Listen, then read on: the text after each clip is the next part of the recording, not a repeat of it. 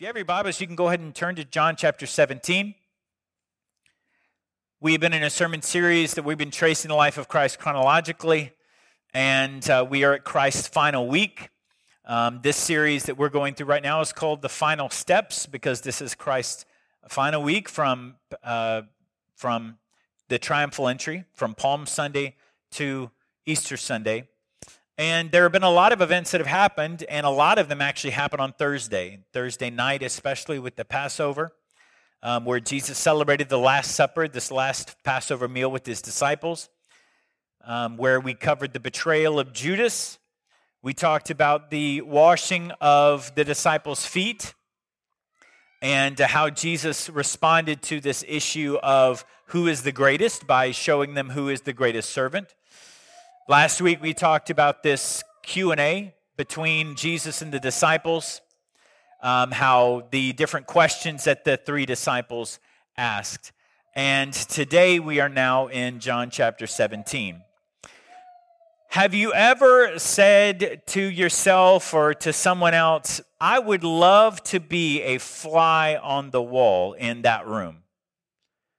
Maybe somebody you don't like at work was about to get chewed out by the big boss. And you were like, yes, they're going to get it. Man, I would love to be a fly on the wall to hear them get ripped to shreds. Hopefully not. But it's possible, just depending on how antagonistic they were. Maybe you have a favorite TV show that you watch, and there's this one episode that is just like the funniest, the most brilliant episode. And you're like, man, I wish there was a fly on the wall when they were figuring out, when they were coming up with that episode, just to be in the room. Or, man, to be a fly on the wall when this famous had this idea for this book or whatever. Well, whatever it may be, there are times when we would just love to hear a private conversation to see how it went. And the Bible actually lets us do that on several occasions. John chapter 17 is one of them. And so the message today is the priority of unity. And in your bulletins, there's a little insert. You can fill in some blanks to follow along. Now, many Bibles consider John 17, they call it, if there's a header, it may be in your Bible, the high priestly prayer. And this is what Jesus is doing. This is actually the longest prayer that Jesus prays in the Bible, as recorded in the Bible. This is the Son of God talking to the Father God, and the disciples are firsthand witnesses to the things that Jesus says to the Father. And so when this prayer was over, it was going to be late Thursday evening. And Jesus would lead his disciples into the Garden of Gethsemane to begin the most dramatic 18 hours of their lives. Now, before we dig into John 17, let's backtrack just a little bit into John 16. Jesus had to deliver some bad news to the disciples, but he also gave them good news as well, if they were willing to listen. So John 16, verses 32 through 33, this is what it says. Behold, Jesus is speaking. He says, behold, the hour is coming. Indeed, it has come, when you will be scattered, each to his own home, and you will leave me alone. Yet I'm not alone, for the Father is with me. I have said these things to you, that in me you may have peace. In the world you will have tribulation, but take heart, I have overcome the world. Now, first, Judas betrayed Jesus, and he left the Passover meal. Then Jesus prophesied Peter's betrayal, regardless of the adamant objection that Peter gave. And here, Jesus prophesied that all the disciples would be scattered, that all of them would run away, and they would leave Jesus alone. Now, this had to shock the disciples because they had not left Jesus' side for the better part of 3 years. Every time Jesus turned around, the disciples were there. They were following him. They didn't want to leave him. They wanted to be in his presence. And so the statement that Jesus made to them, you will leave me alone, is such an indictment against them. He told them that the moment was coming soon when they would abandon Jesus to save their own skin. Even in predicting their betrayal of Christ, he gave them comfort. He gave them this information in advance so that they would have peace. Now, this word peace in the Greek also means tranquility. And so if you think about it, a tranquil sea is completely calm. No waves, no ripples, no restlessness. There are no disruptions to it. There's nothing troubling the water. It is still and peaceful. In preparation of their betrayal, that's what Jesus gave the disciples, that kind of peace. I can't even wrap my brain around that kind of spiritual maturity. I know how I behave when people talk about me behind my back, when people criticize me or betray me. It's not this way. I don't give peace ahead of time when someone is going to betray me or criticize me or talk behind my back. But Jesus loved these men so much that he didn't want them to be burdened by their betrayal. He wanted them to have peace that those events, the things that they were going to do actually were to fulfill a prophecy. Zechariah 13:7.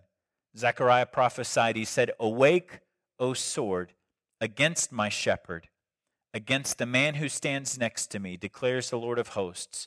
Strike the shepherd, and the sheep will be scattered." And so, as we cover the events in the Garden of Gethsemane next week or in the next 2 weeks, you'll see this prophecy's fulfillment. That strike the shepherd and the sheep will be scattered. And Jesus told them here, you will abandon me, you will leave me. And even in this chaotic moment, Jesus showed us the reality of the situation, though. He said, you will leave me alone, yet I am not alone, for the Father is with me. Even if everyone on the face of the earth abandoned Jesus, he still was not alone, because he had the presence of the Father with him. May we always remember that truth for ourselves. And Jesus said at the end of John 16, he said, in the world you will have tribulation, but take heart, I have overcome the world. Now that word tribulation means pressure or a pressing together. Hasn't 2020 been a year of pressure? You just thought you had enough toilet paper in March. You just thought you had enough Clorox wipes. You didn't even know you needed a mask other than, when you're dusting or woodworking or things like this. And now you have Houston Astros masks and masks for your favorite, all these different things. And you've even made your own out of T-shirts. And then you've discovered which masks don't do anything, even though you were told they're great. 2020 has been a year of pressure. In the Gulf of Mexico right now is the 28th named storm, which ties the record for the number of storms in the Atlantic. Is anybody saying, come on, 29? No, not the people in Louisiana. They're like, I'm sure they're praying, Lord, can something hit Texas? Just a little bit? And we're like, not this year, baby. This was your year to shine. So the word tribulation here, Jesus says, in this world you'll have pressure. You'll have a pressing together. And this world will present opportunities for you to feel the weight of the world, to feel the weight of your family, to feel the weight of your health, the pressure that those things create. And sometimes it will feel like you're being squeezed to the breaking point, but Christ offers us this promise that he has prevailed, he has overcome, that through him we have the victory.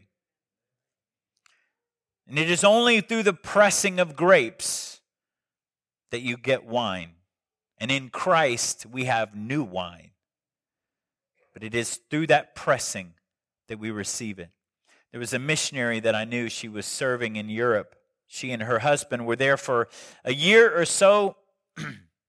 And they had dealt with some difficult situations while they were in this country. They only got about 1 hour of electricity a day. Now, how much electricity do you use in a day? Probably 23.9 hours of electricity, because you have to charge your phone. You have to make toast and put food in the crock pot, and you have to do all of these things. You have to turn on lights and so much. Watch TV. It ain't going to watch itself, right? And so you have all of these things that require electricity, and they only got about 1 hour a day. And as soon as they got it, boy, they're powering up their computer, turning on every light, cooking every meal, They never had hot water. Never. It was miserably cold there in the winters. The language was difficult, and they had no friends. There was no one else in the nation that was an American, no one else in their area anywhere nearby that was a missionary. And so with all of this, the husband decided one day he had reached his limit. He packed his clothes and he abandoned his wife on the mission field. What a level of betrayal. To be serving Jesus Christ, married to someone for almost 3 decades, only then to realize that missions work was only appealing if it was comfortable. Should she come back to the States with him? Should she leave this mission field to deal with this betrayal? Well, her decision had been made. When she had the presence of God with her, she had enough. And it was enough to get her through the darkest days. She knew that she was never alone when she had the comfort of the Father. When we deal with horribly difficult situations, may this truth give us comfort as well. That if all of the people we love abandon us, we are never alone, for the Father is with us. So John 17 is a powerful prayer of unity by Jesus. It's divided up into 3 parts. So let's read the first section, John 17, 1 through 5. When Jesus had spoken these words, he lifted up his eyes to heaven and he said, Father, the hour has come. Glorify your Son, that the Son may glorify you, since you have given him authority over all flesh, to give eternal life to all whom you have given him. And this is eternal life, that they know you, the only true God, and Jesus Christ whom you have sent. I glorified you on earth, having accomplished the work that you gave me to do. And now, Father, glorify me in your own presence with the glory that I had with you before the world existed. So the first part of Jesus' prayer was where we see unity within God. Unity within God. Though he prayed for himself, this was not a selfish prayer. His desire was for God to be glorified. Jesus demonstrated himself as a faithful son. He had done what the Father had asked him to do. He had said what the Father had told him to say. He had gone where the Spirit had led him to go. He had faithfully taught and ministered and discipled. He acted with integrity at all times, in all things. And he, the Son of God, the Lion of the tribe of Judah, served other people. He sought out the broken and the hurting. He confronted the self-righteous elite who thought that that all had to come to God through their rules and regulations and their methods. And so he had been faithful in all things.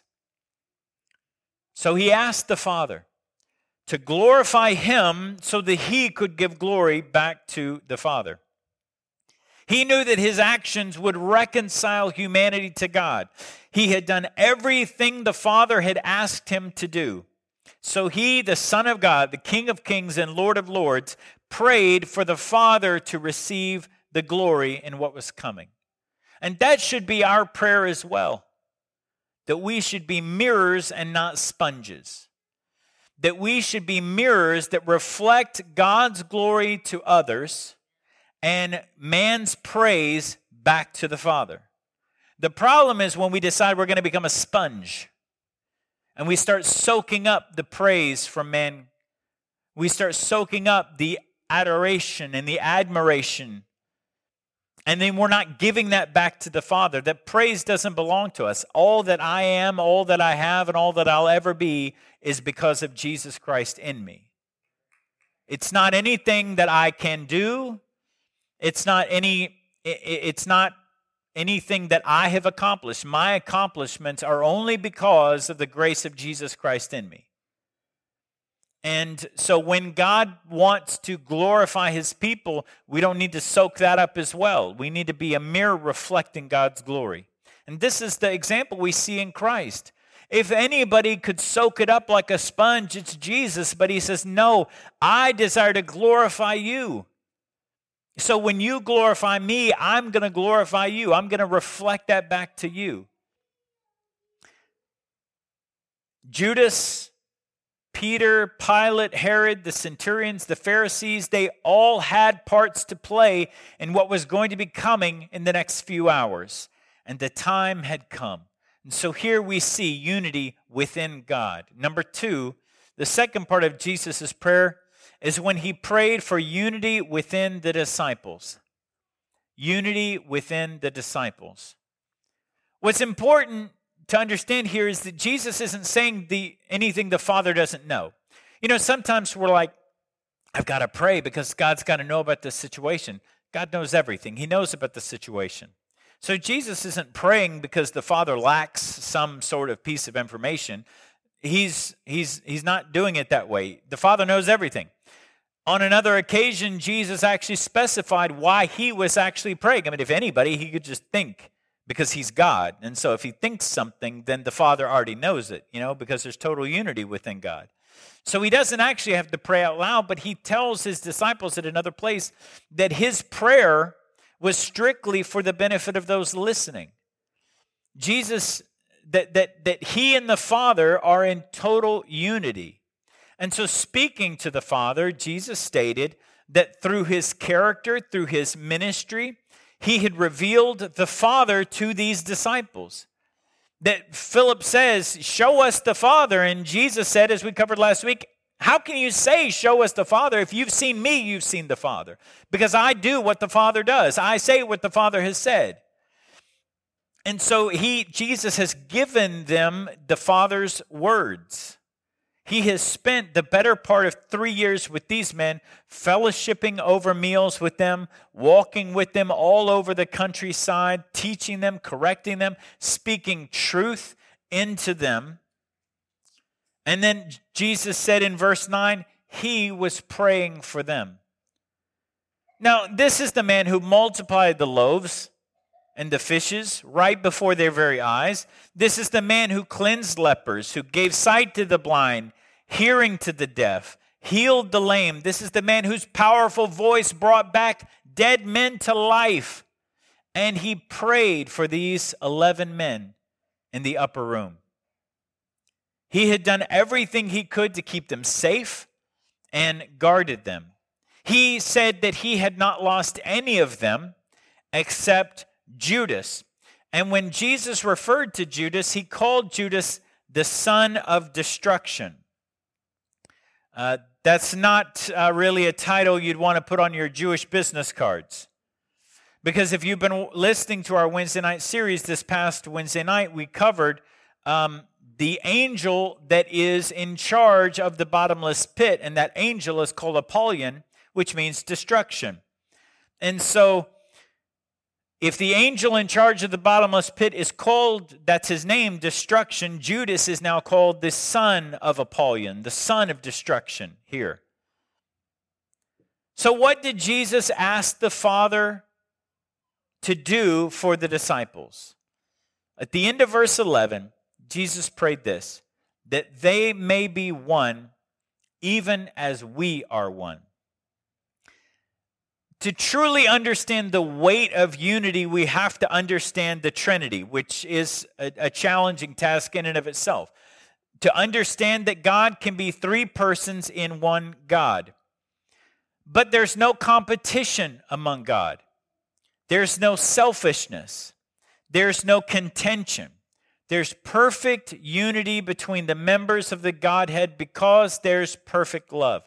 And if there is a message that needs to be reverberated from the church to our culture today, it is the message of unity within the body of Jesus Christ. Our world, our culture, our country is tearing itself apart.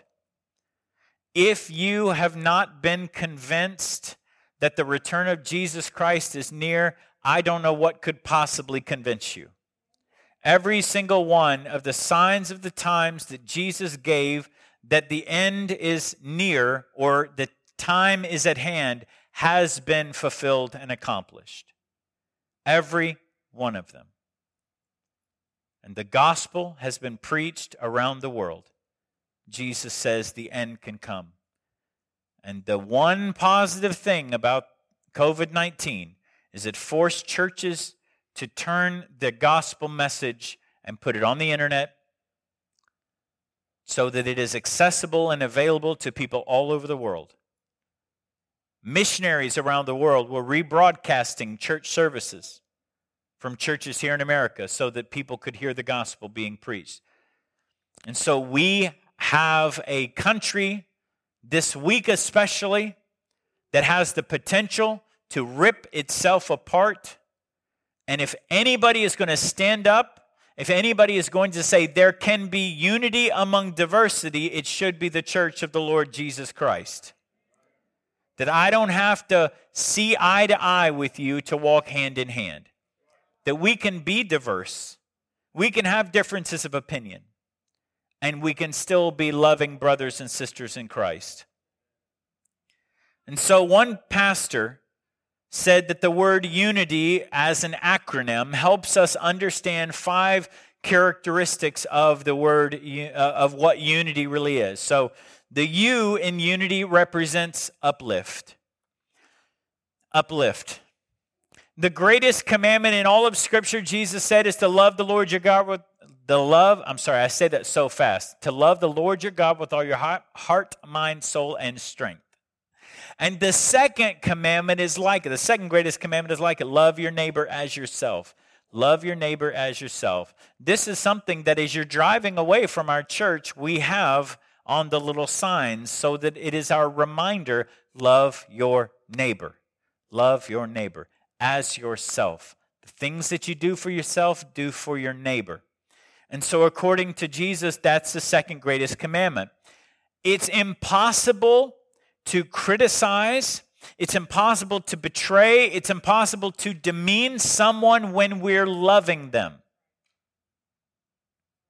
It's impossible to behave selfishly when we're filled with humility and selfless service towards one another. Jesus never commanded any of us to be the judge. Now, for those of you on social media, there's a whole lot of judgment. Oh, you like this candidate? Well, you must hate fill in the blank. The poor, the unborn, this or that. If you like this person, and there's so much judgment on social media. Christ never commanded us to judge. What he did say was the opposite. Judge not, lest you be judged yourself. For the same measure that you use to judge one another is the measure that God is going to use to judge you. And we're so quick to point out the little speck in somebody's eye when we have a 2x4 in our own. We're so quick to point out the faults and the flaws of others, and we fail to see our own. And so Jesus says, don't judge. he says, I'm the righteous judge. If we're judging people, we're not loving them. And if we're loving them, then we're not judging them. We allow the Lord to do that. So when Jesus prayed for the disciples when he prayed for the disciples to the Father, the God of all creation, that must have encouraged them. That must have built them up, that Jesus is praying for us. That Jesus had hand-selected them for the task that they would do. And instead of the usual way it was, where disciples would come up to a rabbi and they would say to the rabbi, Rabbi, I will follow you. And the rabbi would go, okay, come on. So in the typical way, the disciples would choose their rabbi, but Jesus didn't do it that way. He did it the opposite way. He would walk up to his disciples and he hand-selected them and said, follow me. Follow me. And to be chosen by a rabbi was wild. That was countercultural, but that's the way Jesus did it. And their lives were changed forever as a result. Number two, the N in the word unity represents need. 3 years ago, this Sunday, actually, the first Sunday in November was when I officially became the interim pastor for the time period after our former senior pastor, Luke, left. And so I became the senior pastor, and I believe my very first sermon series was Blessed to be a Blessing. And I've said it a bunch, and I'll say it a bunch more, that God blesses us to be a blessing. God has given you resources not to be a reservoir of his blessings, but to be a river of blessings that flows out to other people. And one way we display unity is looking after the needs of others. Feed the hungry, clothe the needy, give shelter to the homeless, use our God-given resources to help others. There was a little boy who wanted a bicycle for his birthday. And as his father was tucking him into bed one night, the little boy prayed with a very loud voice, God, I really want that blue bike from Walmart. The boy's grandparents were visiting from out of town, so the dad told the son, don't be so loud. The father said to him, son, God's not deaf. To which the little boy responded, I know God's not deaf, but Grandpa is. The boy understood that God meets the needs of his children by moving on the hearts of others. Sometimes those others need to be made aware of the needs. When we see the needs of others and we meet them, we are demonstrating unity in the body. The third letter in the word unity, I, represents integrity. Integrity. We demonstrate unity when we act with integrity in our personal life and in our dealings with others. My father always told me, so that I would never, ever forget it. He said, keep your word even when it hurts, because you're either a man of integrity or you aren't. Keep your word even when it hurts. Jesus walked in perfect integrity because he always did what he said he would do, and he never said anything he didn't mean. He didn't tease people. He didn't respond to them sarcastically or snarky. He didn't say one thing to them and yet do another. He didn't promise the lame man that he could walk and then say, just kidding. He was a model of integrity. And that is what we should strive for as well.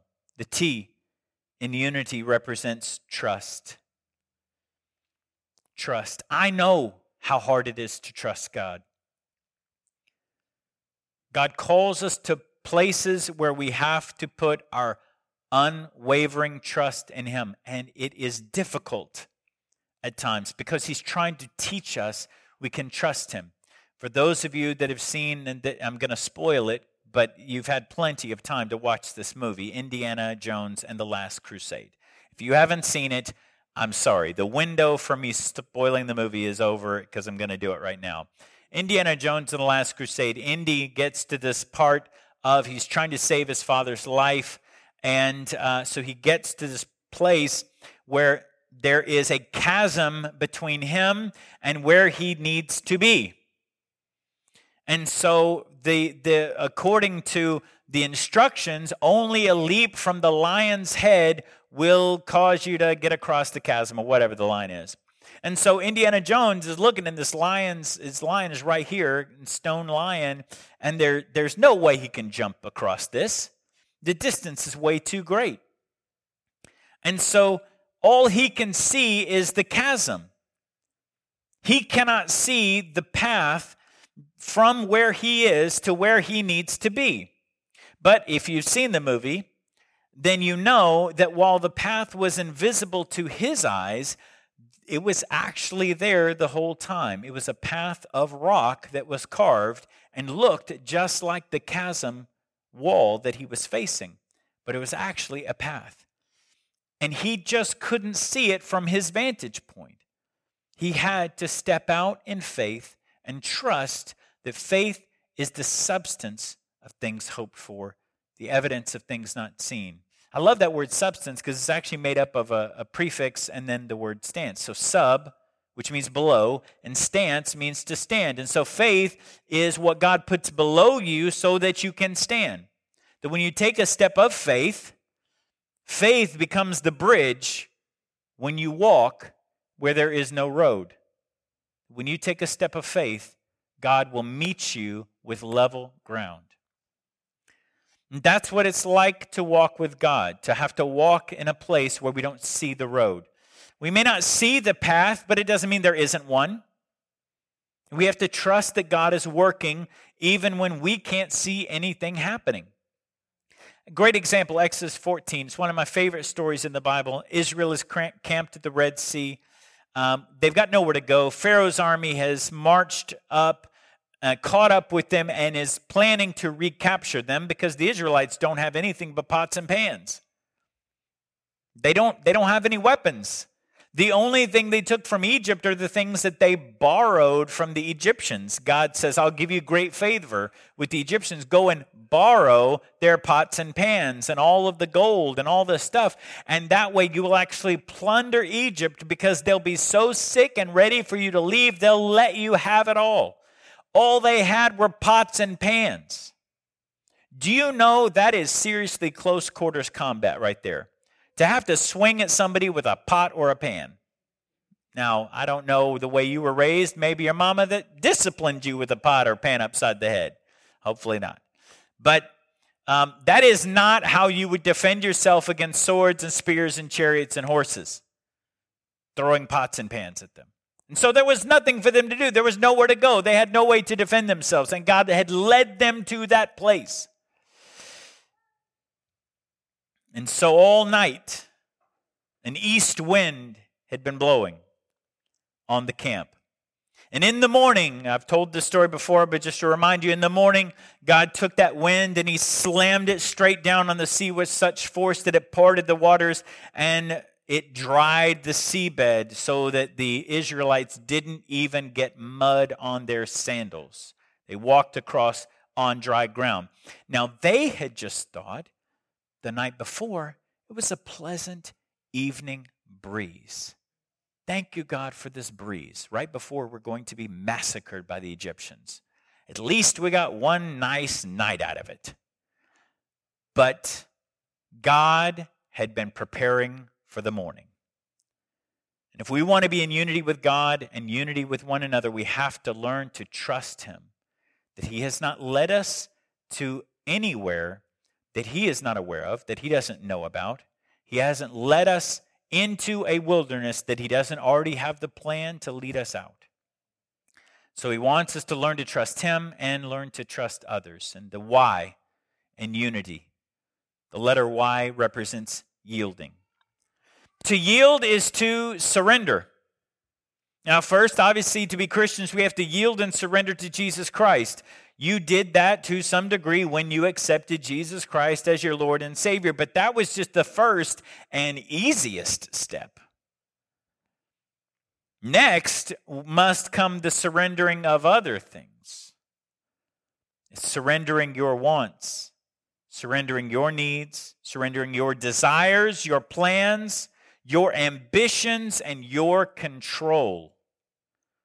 Your control over everything. Oh, no. The way we spend our time, the way we spend our money, the way we handle and decide everything. We have to surrender control.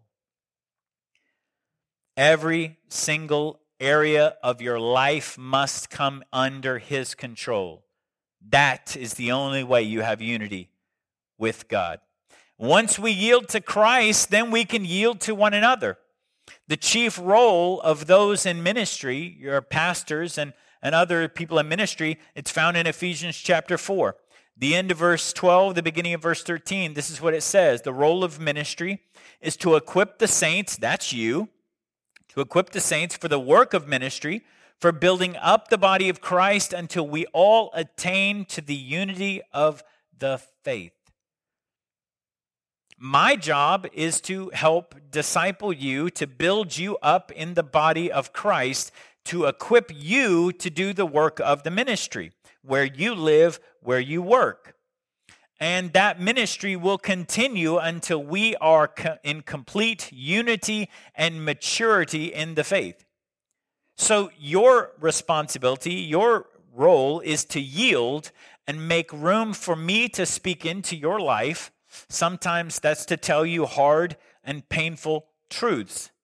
But hopefully you've learned over the past years to give me a little bit of room to do that. And as you grow in the faith, I yield and make room for you to step up and minister in the ways that God has gifted you.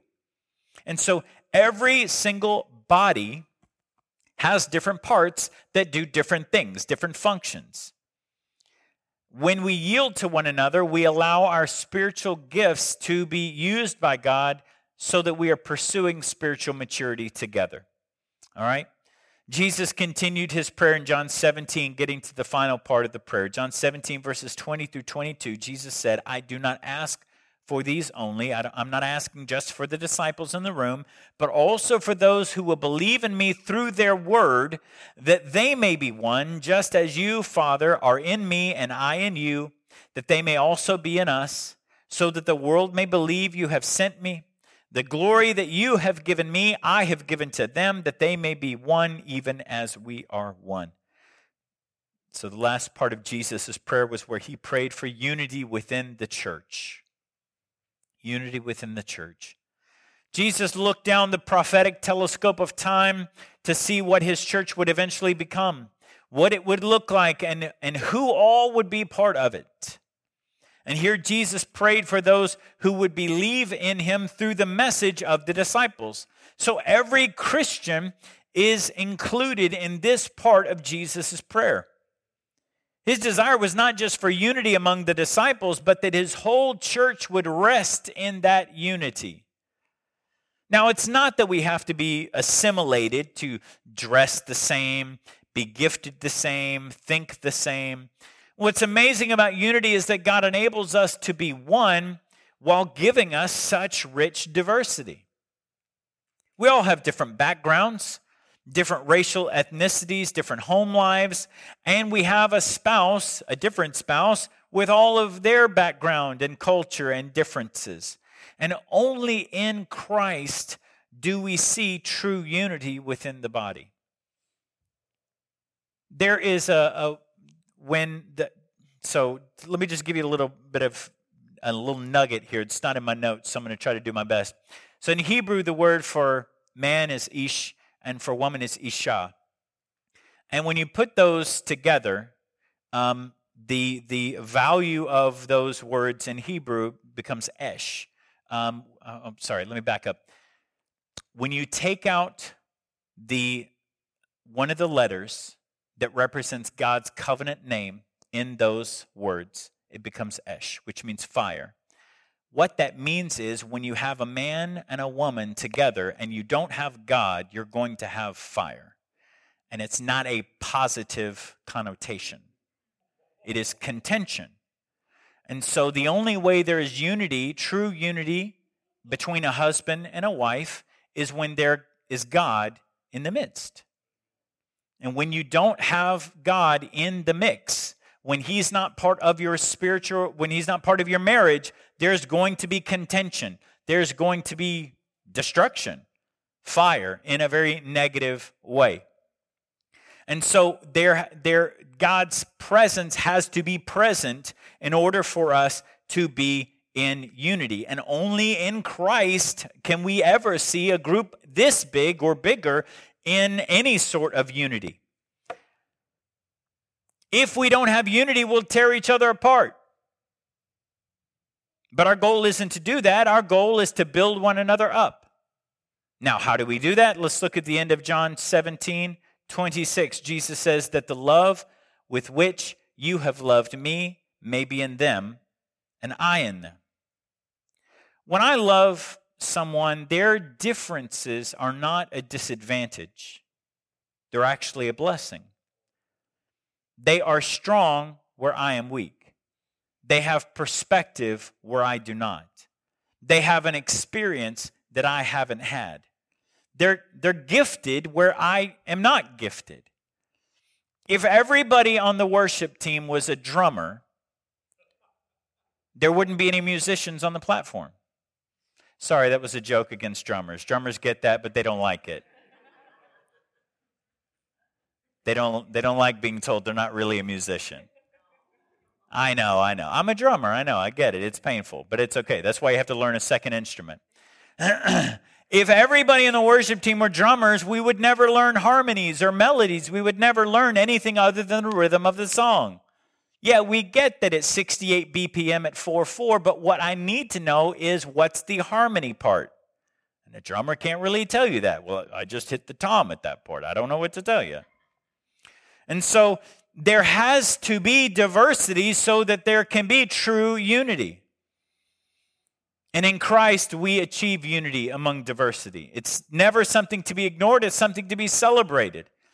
It's easy to yield to someone else's ability when your heart is filled with love for God and love for one another. I'll ask our worship team to come on up this morning.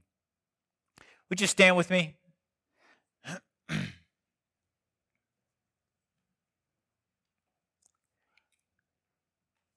We are at a time when our world has been completely changed. Our culture, our routines, our plans, our habits. You are washing your hands more now than you ever thought you would ever do. And if you own stock in Purell, you should be tithing to the church, because you have got to be raking it in at this point. 2020 has changed everything. And this week, our nation will head to the polls and vote to see who will lead this nation. And if there's ever a time when the Church of Jesus Christ and Christians need to be displaying unity, it is now. One of the things that I actually posted on my Facebook page, and some of you may not even follow me because you don't like the things I post on my Facebook page, but I stand by this one.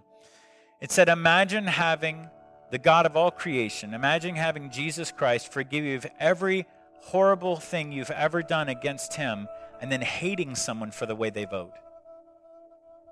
That's not displaying unity. That's not displaying love.